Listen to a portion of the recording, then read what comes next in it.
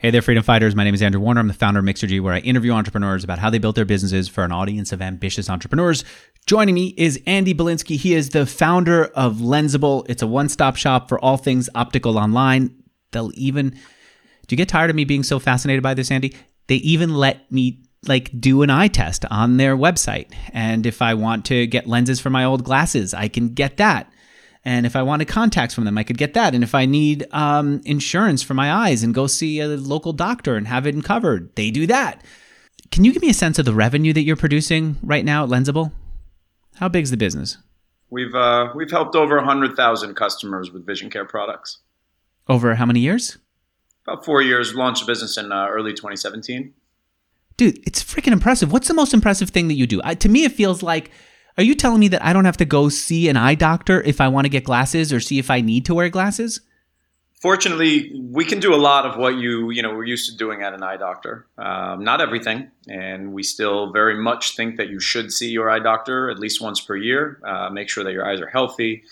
There are plenty of things that cannot be done online to really investigate the health of your eyes. But when you think of vision care, the majority of what is related to vision care is materials. Materials are contacts and lenses and frames. Traditionally, you used to buy those at the doctor, at a retail store. We have created a unique business, which is really the first category of what we sold. Not something traditionally that optical retail stores or even doctors suggested or marketed, and the concept was what we call lens replacement. So to the point you made earlier, you have a frame. It might be a frame you've had for 5 years. It might be a new frame you just bought at a boutique, maybe on Amazon, even at a garage sale. All right, a cool frame that you found, from the olden days. If those, you might need new lenses for that frame, right? Your prescription is not going to be in that frame just yet. And traditionally, you would have actually just purchased a frame with prescription lenses from your doctor or from an optical retail store. But we did not want to have individuals have to limit the points of sale or places, that they were able to buy frames from just to those that had prescription solutions. And so we created a new category, if you will, a new purchase behavior, where rather than having to buy a new frame every single time, or rather than being limited on the frames you could buy a frame from anywhere or reuse the same frame by having us just make new lenses for that frame. Was this just about convenience? Is it just to save people the trip to go to the store? Or are we talking about you're able to get a better price because you're doing it online? Yeah, there's a few value props. Convenience is surely, one of those pieces. Yep. When you purchase a frame from somewhere else and bring it to a store, oftentimes the store wouldn't make new lenses for it. There's a liability there.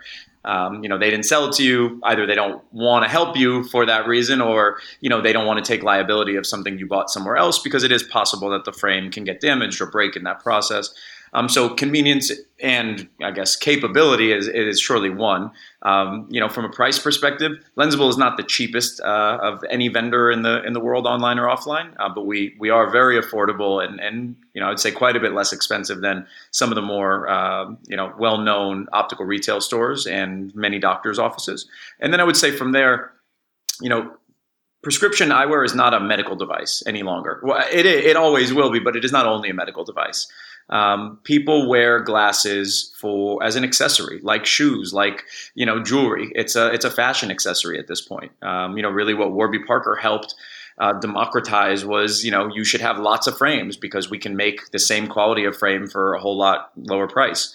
And so now people have, kind of taken that lead and are buying lots of frames that they wear with different outfits or things like that. And so, the frame that you've got for, your daytime outfit maybe should have sunglass lenses in it. And you need a different frame for, reading lenses at the end of the day, or when you're staring at your computer for blue light. And so or when Snapchat comes out with the new lenses and you want them to be prescription, you're the company that has the deal with them to put that in. All right, I get where you are. You told our producer the idea for doing something like this haunted you from the time that you worked for HauteLook. This was the member only, I think, flash sale site, right? You were noticing a trend there of what was selling, and that put the idea for Lensable in your head. What did you notice when you were there? Yeah, so it's not quite that, actually, but the story does begin there. I ran business development at HauteLook early part of 2009. And, HauteLook was a flash sale site that you saw brands, whether they were apparel or accessories brands, sell, flash sales for overstock or extra product, and 2 to 3 day sales, 80% discount. That was a way for brands to liquidate and buyers to now get access to really great products. The emergence of accessories brands that I noticed that I had never heard of before, and how much demand there were for some of those, specifically in the eyewear space. Frame brands I hadn't heard of were doing sizable sales over 2 to 3 day periods on HauteLook, and I was through that process, I got the idea that there was a accessories brand that I could create. I didn't know if it was going to be an eyewear, but really, what else could it have been if not eyewear? What else were you seeing that was jewelry, promising? Jewelry, hats, belts, you name it. Accessories were something that have very high perceived value. The costs are not necessarily that extensive, and so that provided me the idea or the opportunity, along with a set of relationships in the flash sale space that I had that were just unique, that I could have created a brand and sold it through these third-party sites pretty well, pretty quickly, versus having to worry about building my own direct-to-consumer audience. And so that was the first idea for it. That led to actually starting an eyewear brand, which for the first year was run primarily through the flash sale sites. Fortunately, it had quite a bit of success. It was really right along the time when Warby Parker was gaining some notoriety. We decided to take that concept and try it ourselves. And so removed our brand from the flash sale site, sold it direct to consumer, added the prescription lens aspect. And then really the idea for Lensable came through the course of about 3.5 years building that brand, where we sold prescription lenses on top as an add-on product. So we didn't have enough cool tech to let you buy the frame and the lens in one shot. And because we did that, customers would come to us and they'd say, I love the lenses you just made for me for really inexpensive price.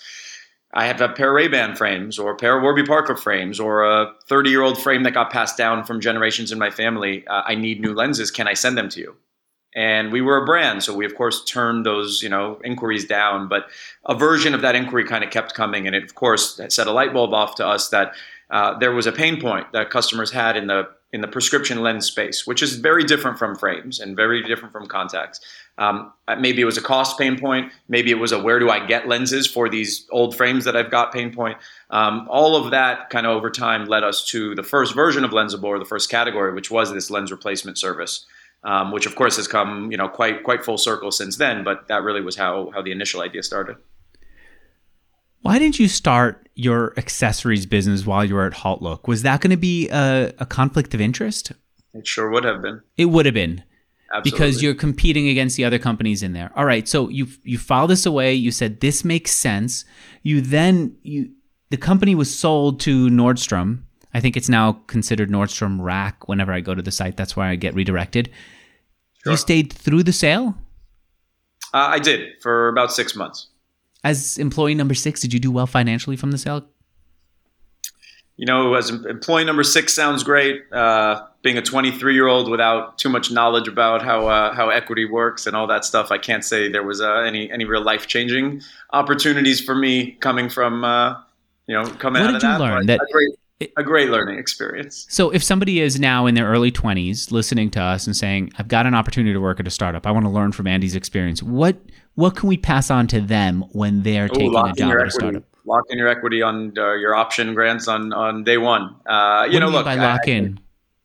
Make sure that is part of your employment agreement or your offer.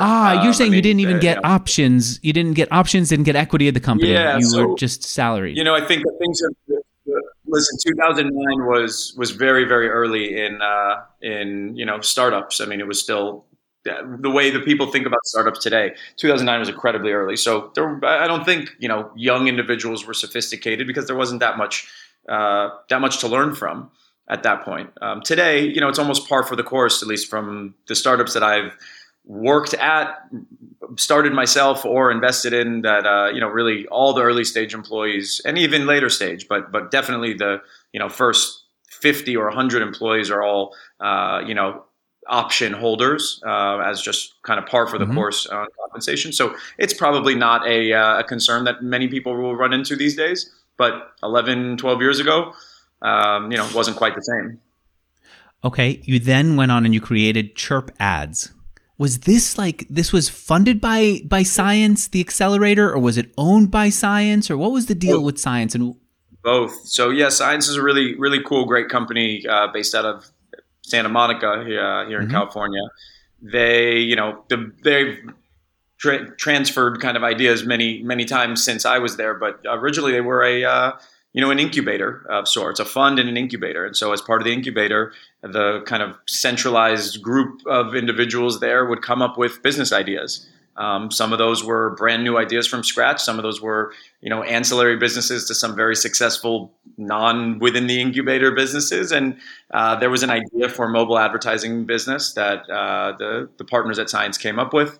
The model at that point was they would create the general business idea and strategy. There were some centralized resources, tech, accounting, legal, that they would put to really craft the initial pieces of the business. And then they would go out and look to hire, presidents or CEOs, sometimes co-CEOs, to take, maybe a 10% of the way their idea and really bring it to, the rest of the 90% and then operate it. And so I was hired to come in as a co-CEO of Chirp Ads at the time. What was Chirp Ads? I'm guessing from the name Chirp, it had something to do with Twitter, but when I went back to look for old references to it, I couldn't find the page. I couldn't find anything.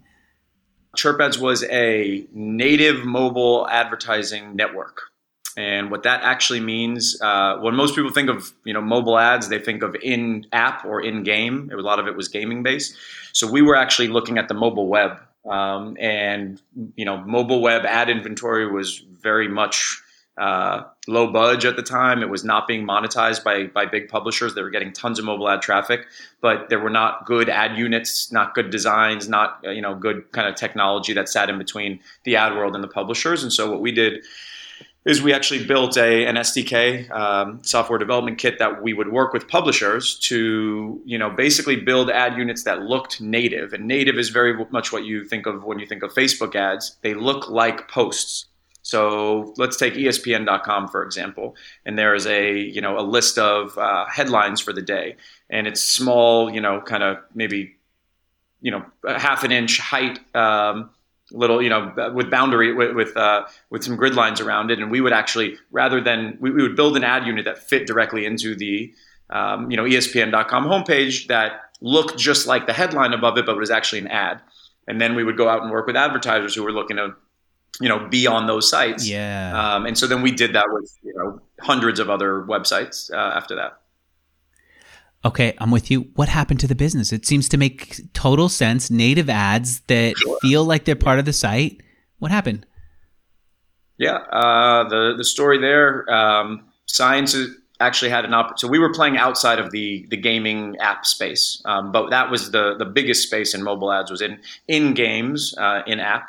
And so we were playing outside of it, but that was just more challenging. The majority of the publishers were still thinking about their apps, even if they had a mobile website.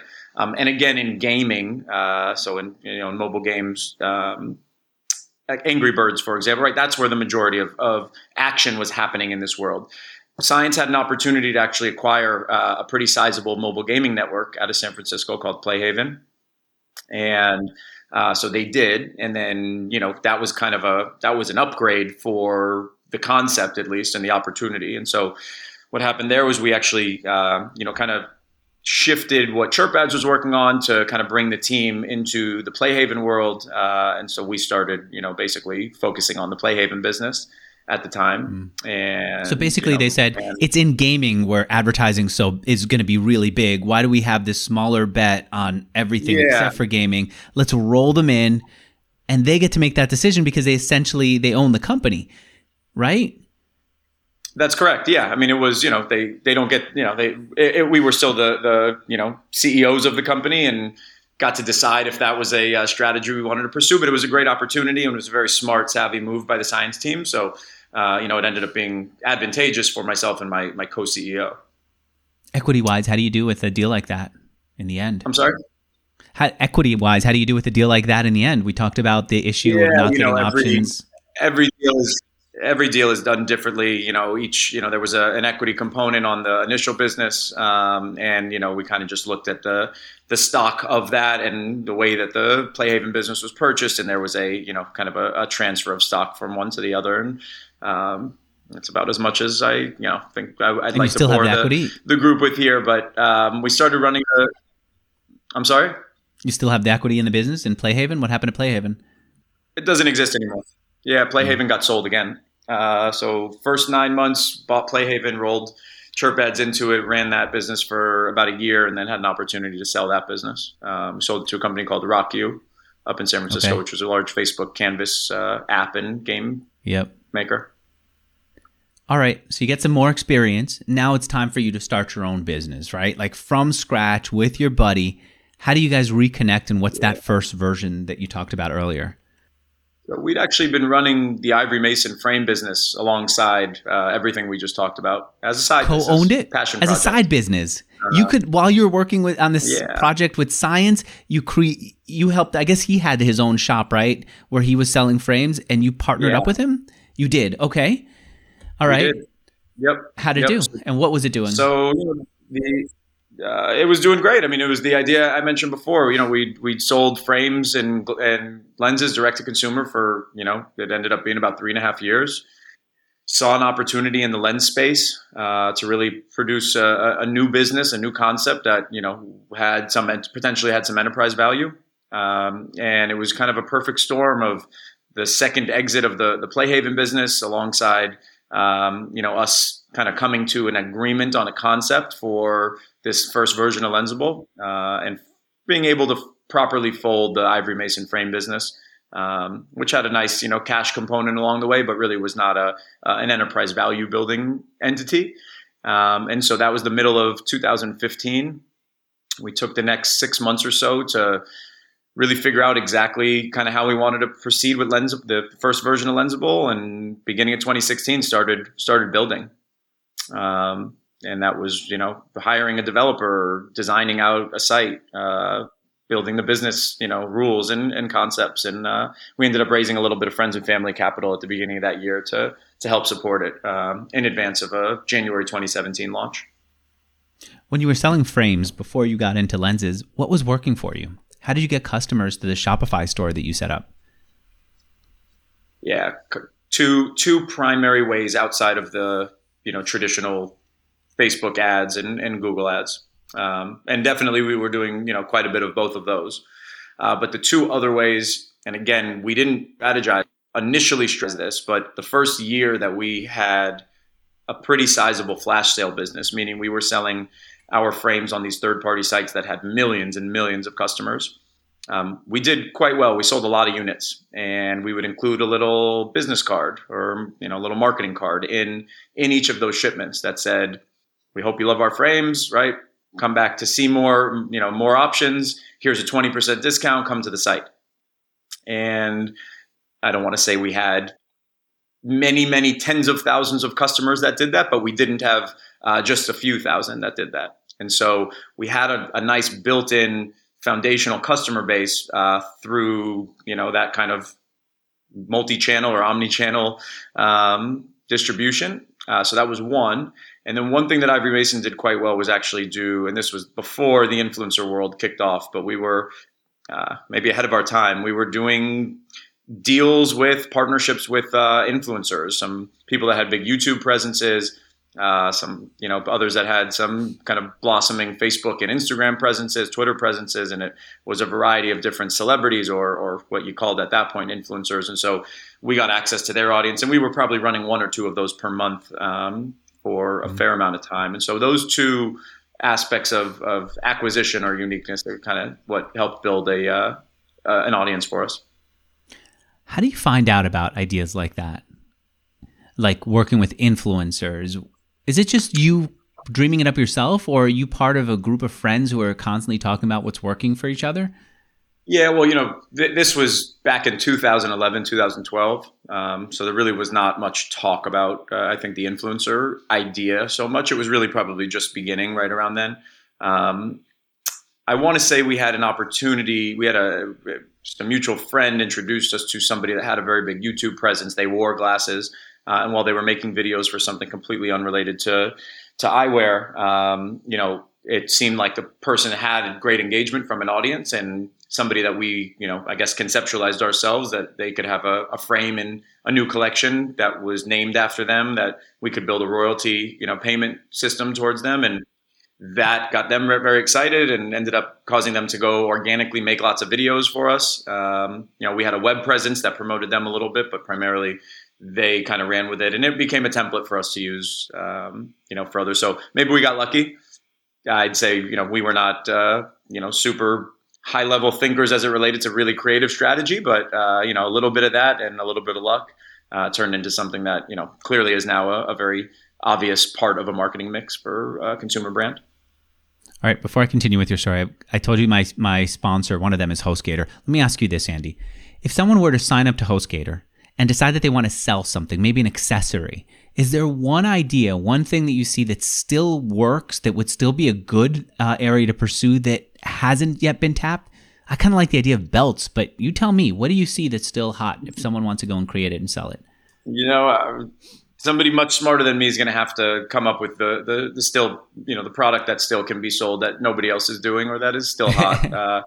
At this point, what I say about eyewear, anyone can make glasses. Right? There's factories overseas. There are distributors here in the U.S. Selling frames is, it's not a commodity, but it is not, an incredibly complex thing. Where we have a unique differentiator and I would say, expertise at this point is really on the prescription lens, as well as on the software side. So you can, making prescription lenses is a custom product for every single product you sell that has a separate supply chain from frames. And, it requires medical information to be interpreted properly.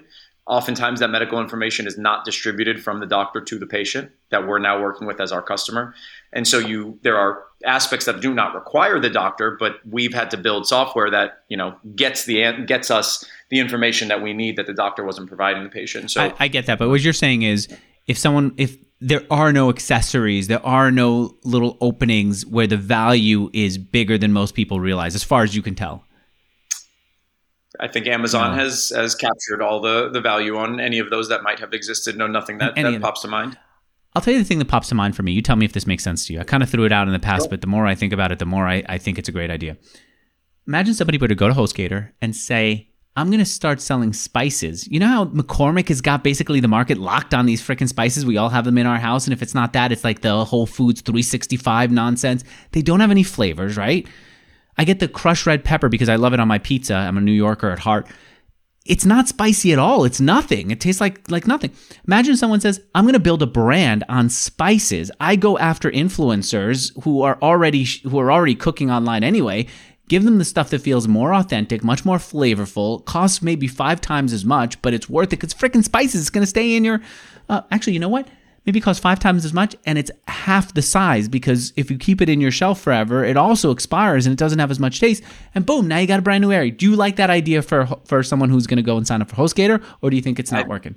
I think it's brilliant. All right. I think it's brilliant. Shout out to Truff. It's not a brand that I'm involved in at all, but Truff took what you just described in the hot sauce world and created a beautiful high-end hot sauce product that is primarily pushed by influencers, and it looks high-end and it is sold at a high-end price, but they've built a really big business. So there you go. But look, I'm not Indian, but every freaking Indian friend that I have has their own personal spices. A friend of mine who's Indian gave us like these little beautiful tins that they bought with like their grandmother's spices that they put in so that we could have the stuff that's flavorful, right? The fact that people are going through that much trouble means there's something there. All right, listen to me, people. Whether you take that idea or anything else, if you need a website to host it, go to hostgator.com/Mixergy. When you do, they're going to give you the lowest possible price.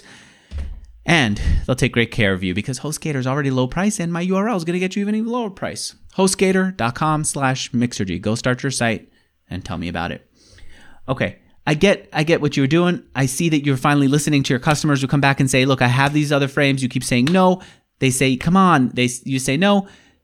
Before you proceed, you do some kind of math. You strike me as a guy who's got, number one, good design sensibility. I keep looking at my freaking hair in the camera as we're talking because everything about you, like that t-shirt looks like it's like a nice t-shirt, even though it looks very casual. The frames behind you look good, right? It seems to me like you're thought out, though, about the business. You're not just saying, we're going to go into the lens business. You do a spreadsheet, some kind of math. What did you notice in the numbers that other people hadn't realized? Yeah, I don't know that it's that other people hadn't realized, but what we did notice is that, the traditional places where a consumer would purchase lenses, right, outside of the new sites, the Warby Parkers, the direct to consumer online sites, traditional optical retail stores and optometrist offices. The margin on the lens product that they sell is 99+%. And I hate to break it to those of you out there that, maybe thought that you'd been getting a good deal at your traditional optometrist forever. Not to say that all of them are completely overcharging, but there is surely an overcharge of materials concept in that world. The same lenses that we sell for $75, a well-known optical retail store might sell for $200 or $250.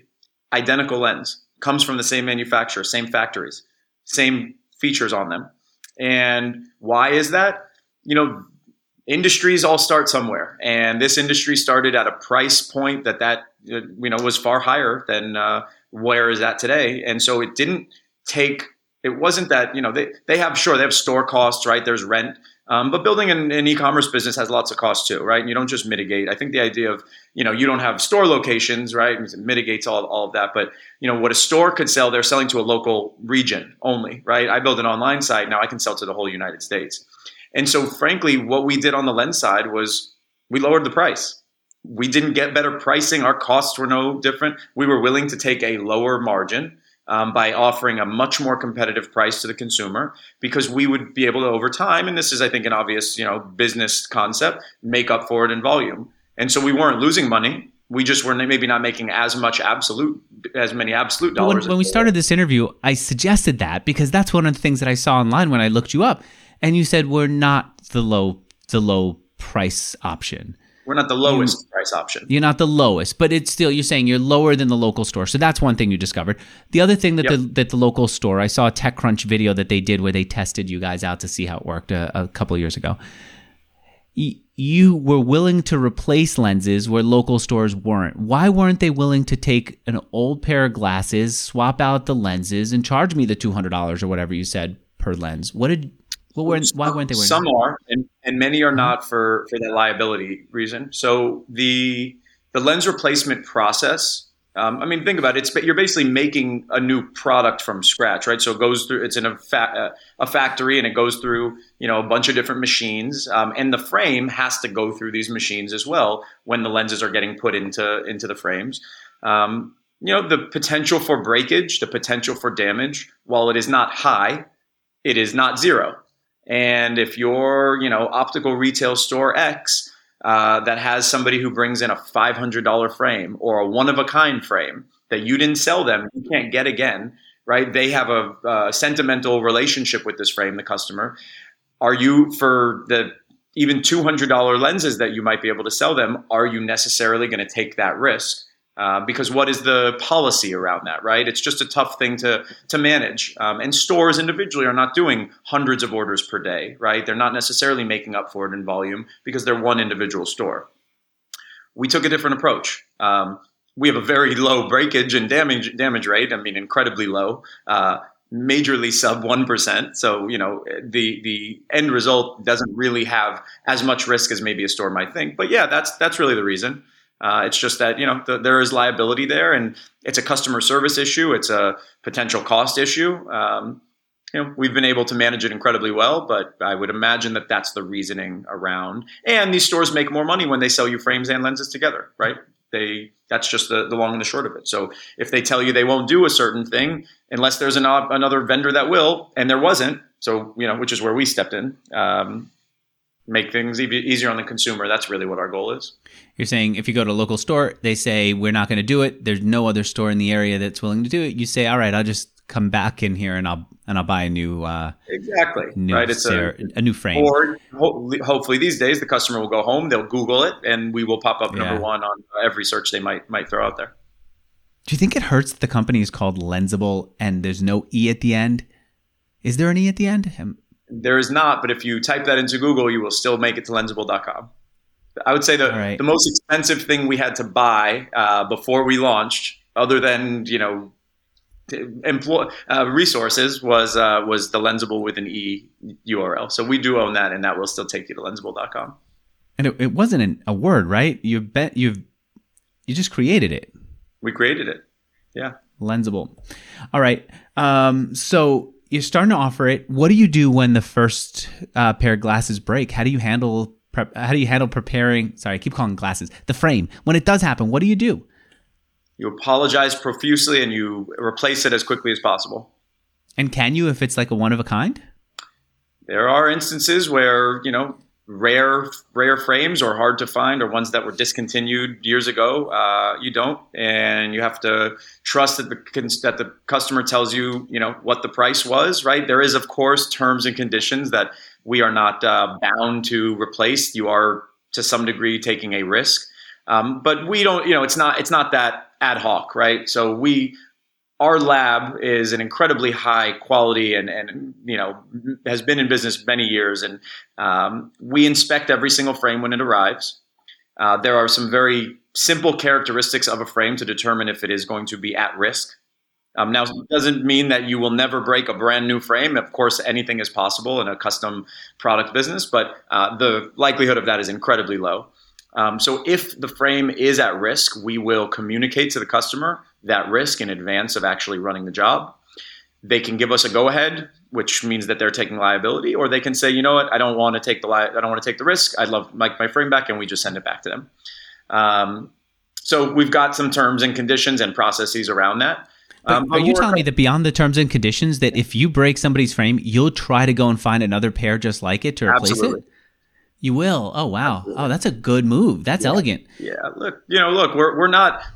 We are, of course, a for-profit business, but, very few consumer businesses are successful when people make one purchase from them over time, right? So we are all about we're all about offering a great service to consumers, but from a business perspective, we're all about longevity, right? And long, value that we can get out of the lifetime of a customer, them to tell their friends and their family, for them to come back and, right, people are going to have new needs for vision care product many times throughout their life. This is not a one-time thing. And we know that, and that was really built into the kind of brand ethos initially and the policies and processes we put in place. So if we take a hit on the first one, hopefully they feel like we handled it properly and we'll come back, many times over. Andy, you told us how you got into lenses, because people kept complaining and asking for help with it. What's the next product that you offered, and how'd you come up with that? Yeah, so in the year that we were building the lens replacement business, which was what Lensible was supposed to be, we spent a lot of time in different optical retail stores, physical stores. Frankly, we were trying to, steal ideas, understand their pricing, figure out how we could build a solution that was better, what some customers were complaining about, those types of things. Which I think is, good for competition.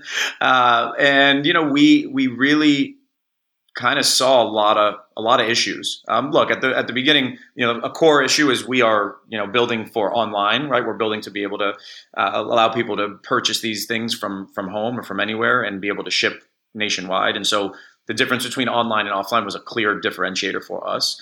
But there are three core product categories of vision care. For lenses, which is what we were planning to get into. Frames, of course, because the lenses need to go into something, even though the initial business was they will go into an existing frame that you bought elsewhere. And contact lenses. So, Lensible basically changed its long-term vision, and yes, pun intended, lots of vision puns in my world. Even before we launched, that we were going to enter the space, our differentiator was going to be lens replacement. This was a purchase behavior that we were going to bring to market. And even today, there are now competitors, but I do strongly believe that Lensible is the leader in this small but quickly growing category. But the obvious, next extensions of product were frames and then contacts. And so if you come to Lensible today, we do more than just that, but you can replace lenses in existing frames. You can buy a brand new frame, either from a private label brand that we created. It's called Everyday Eyewear by Lensible. Or we now sell lots of well-known brands that people see on other online sites, Ray-Ban frames, Oakley frames, Bose audio frames, Arnett, Vogue, Kate Spade, Brooks Brothers, Hugo Boss, you name it.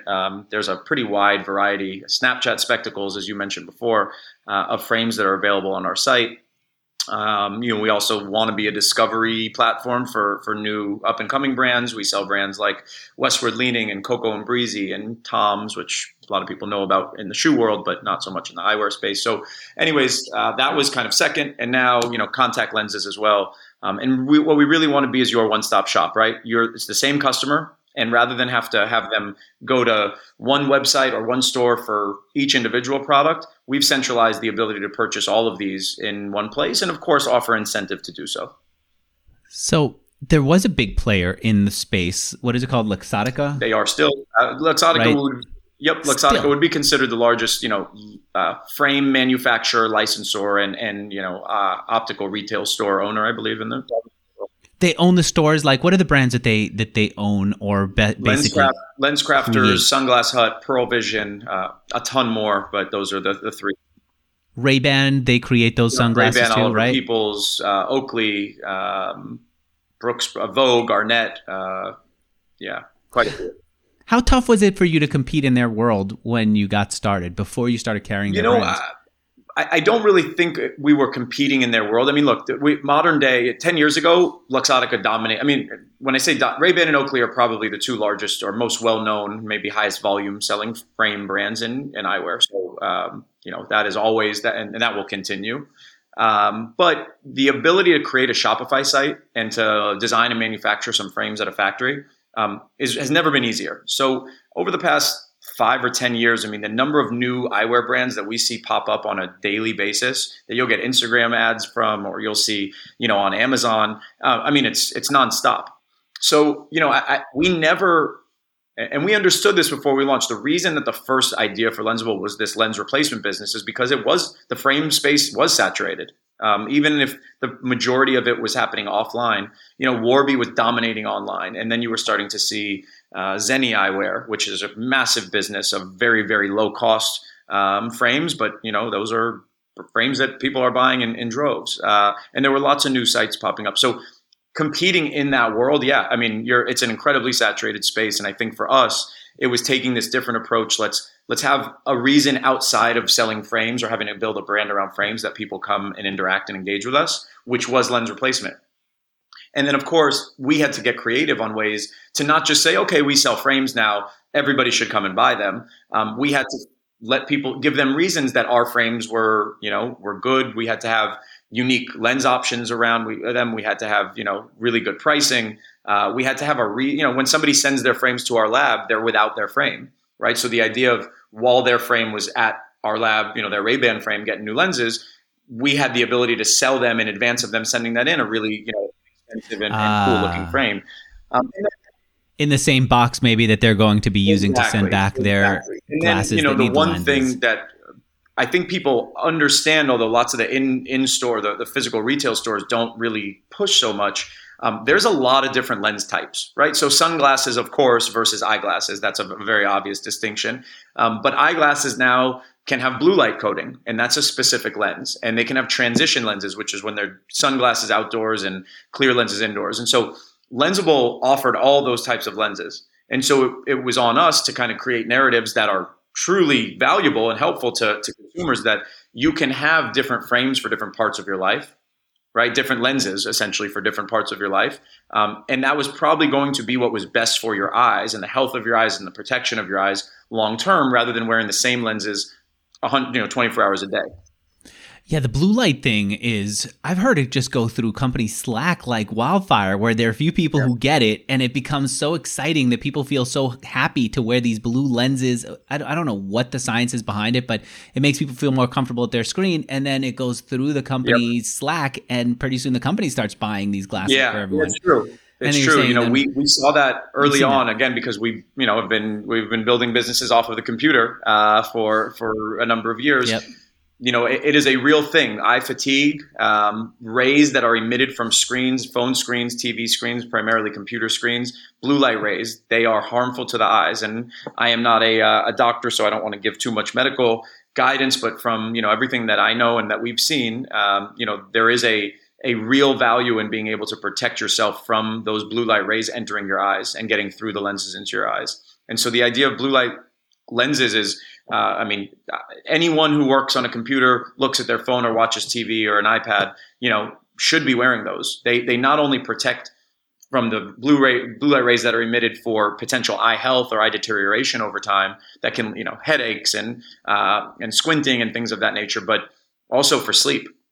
So when really bright lights, and blue light specifically, enters your eyes, it messes with your sleep. And it becomes really difficult for people that are staring at screens before they go to sleep to get into a quick, deep sleep. And so blue light lenses, night lenses, even slightly orange tinted lenses, which can have blue light coating, are recommended for different aspects of your life to protect against these things. And the average frame does not have those lenses in them. And so it does become the need to buy a different pair of glasses or get new lenses in an existing frame.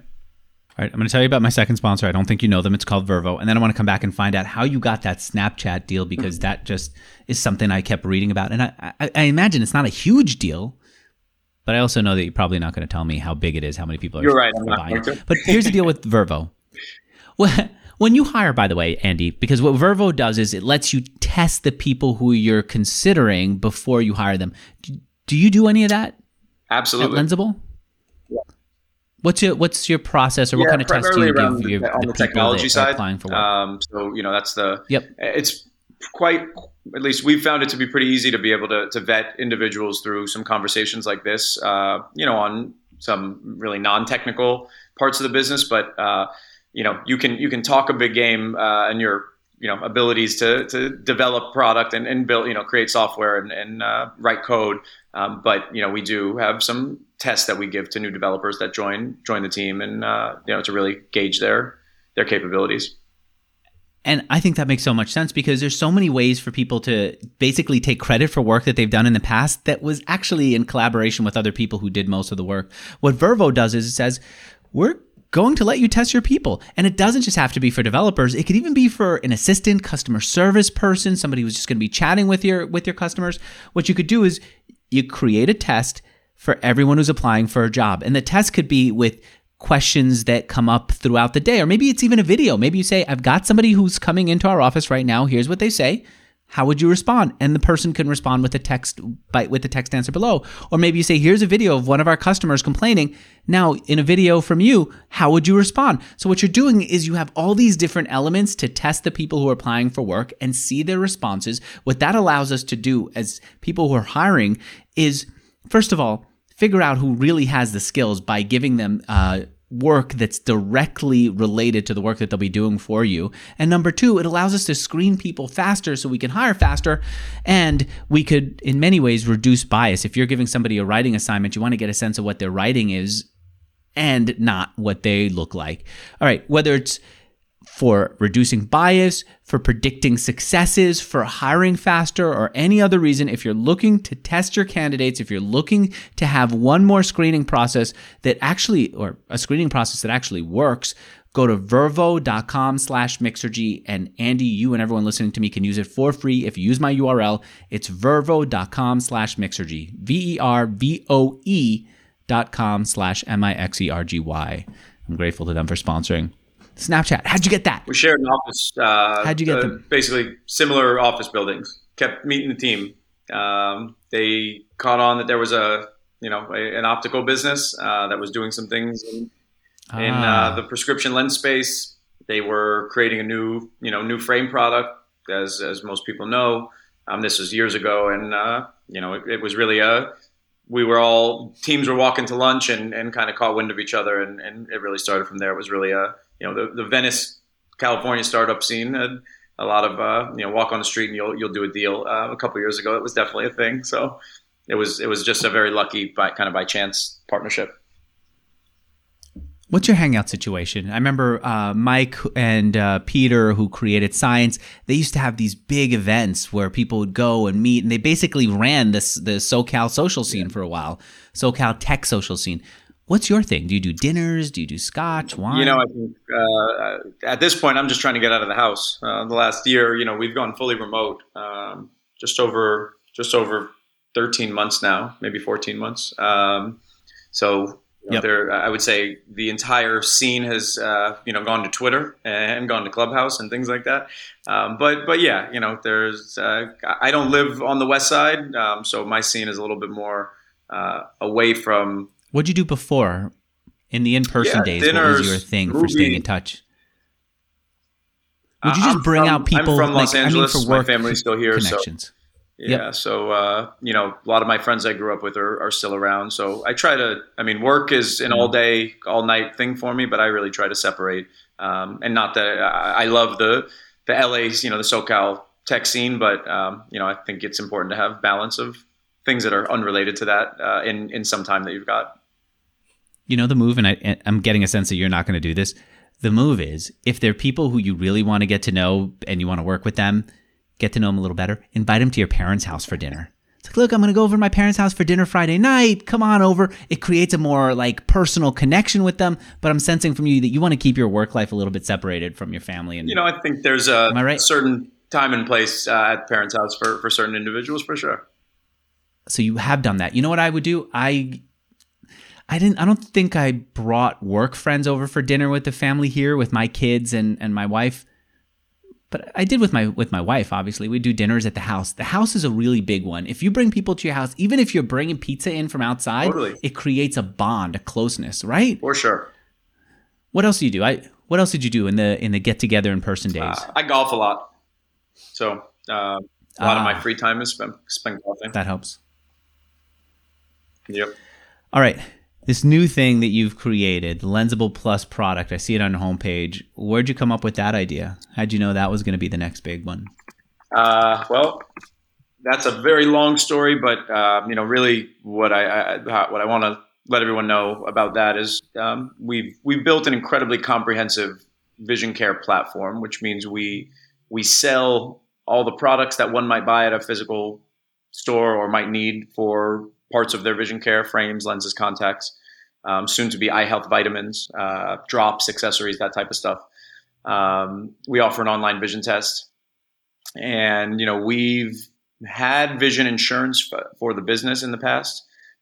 Personally, I've had plans that I've gotten through corporations, but those follow a very traditional model. There's a network of doctors. Plan is paid for either out of your paycheck or from an employer.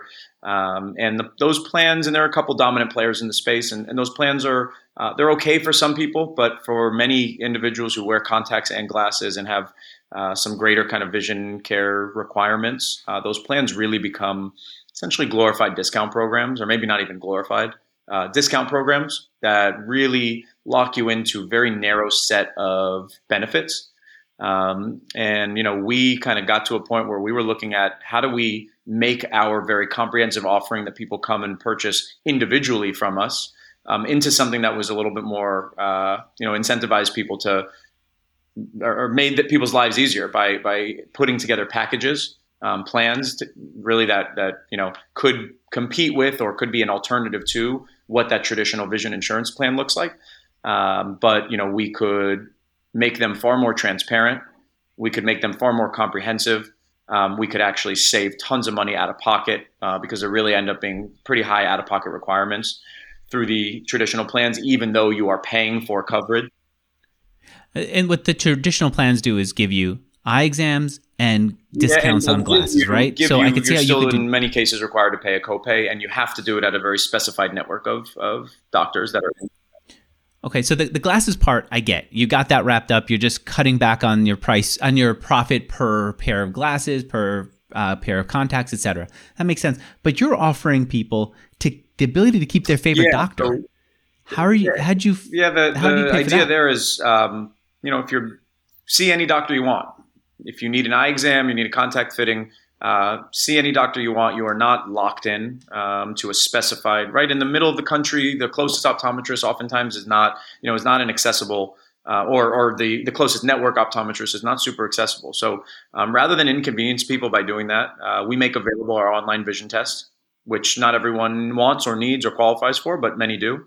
Or see any doctor you want, do any service you need at that doctor. You will be a cash payer to them.